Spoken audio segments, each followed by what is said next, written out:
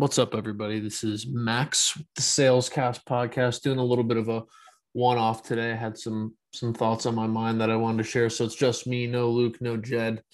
But today we're going to talk a little bit about some AE stuff that I used to do. So disclaimer, this script that I'm going to kind of talk about and show you how I use it, something that I got from Luke Ruffing, so one of our co-hosts here, but I want to talk about it a little bit in depth.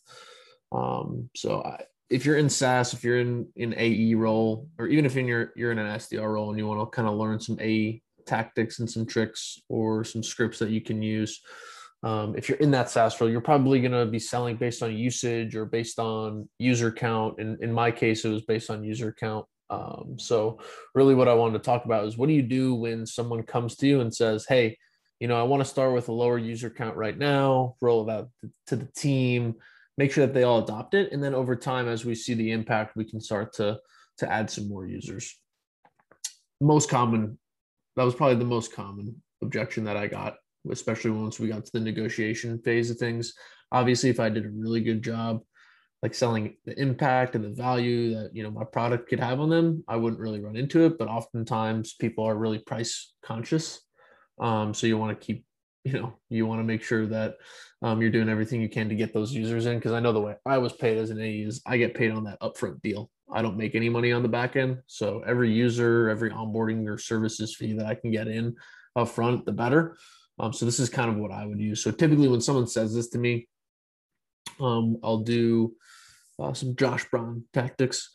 And this script is something that I literally role played with Luke live before a call that I was about to walk into. And ever since then, I used it on a bunch of different calls. Didn't work every single time, but it did work a couple times, and that's better than it not working at all. So I thought it would be good to share.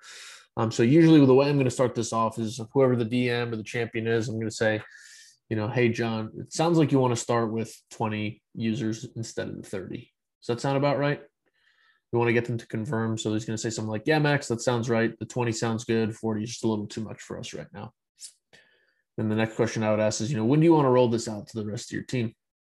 I think we want to start with, the initial 20 right now. And if it goes well, probably in, I would say 2 to 4 months, if everything runs smoothly, we'll want to roll out those additional 20 users.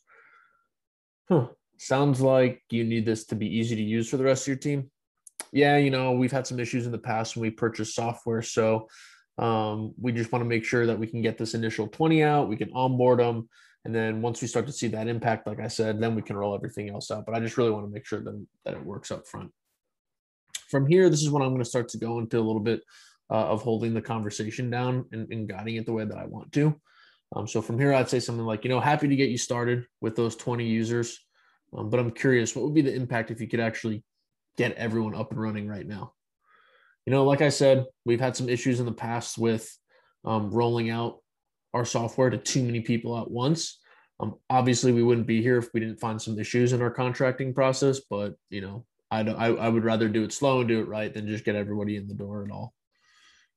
Gotcha. Makes sense. Well, the reason I ask is it sounds like what you guys want to do is have that slow rollout. Like you said, you've had some issues with onboarding in the past.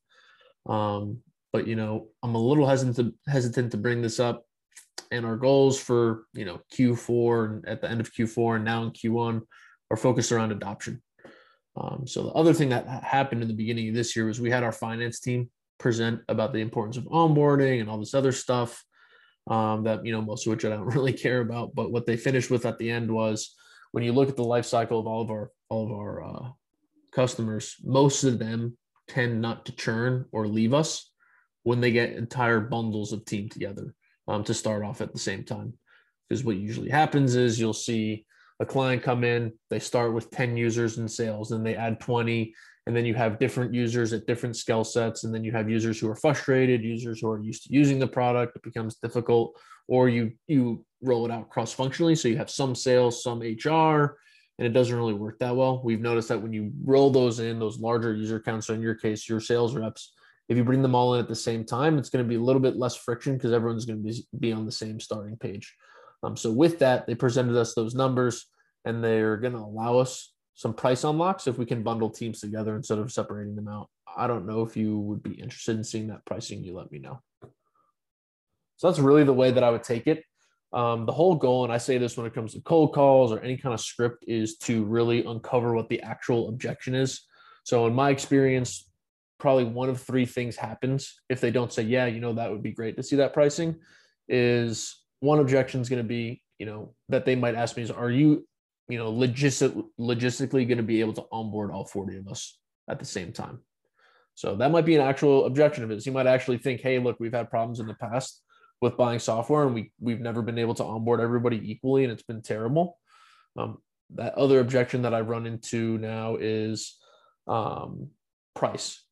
So if it's a cash flow issue, you want to determine that. So if they can't pay for that 40 up front, you want to get them to admit to that. Sometimes people don't want to admit to that, especially if you're working like an SMB size deal and it's a little bit smaller. They might feel a little embarrassed or uncomfortable. I don't know. Pricing conversations do get awkward sometimes. So you want to think about that. It might actually be a cash flow issue instead of just like, hey, onboarding, we're scared of onboarding. That might not be the real problem. It might be like, hey, we can't pay for everything up front, in which case you'll have to come up with some different types of payment terms, whether that's, net 30, net 60, net 90-day payment terms, or buying or purchasing on a biannual contract. So pay half now, half later, quarterly payments, whatever it may be. You might have to figure that out. But the whole goal of a script like that is to uncover the actual objection. If it is for sure the fact that they're afraid of the onboarding process, you want to confirm that. If it's not, then you want to uncover whatever the other objections are. Like I said, this doesn't work all the time. It has worked for me in the past. But, take it with a grain of salt. It doesn't work for everybody. But like I always say, obviously modify the script. I'll post it in there in the chat once I post this on LinkedIn so you guys can see what the actual script breakdown looks like. But I appreciate you guys taking a listen. And if you have any more questions about it, feel free to reach out to Luke Ruffing because he's the one that created it. So thanks. Have a good one.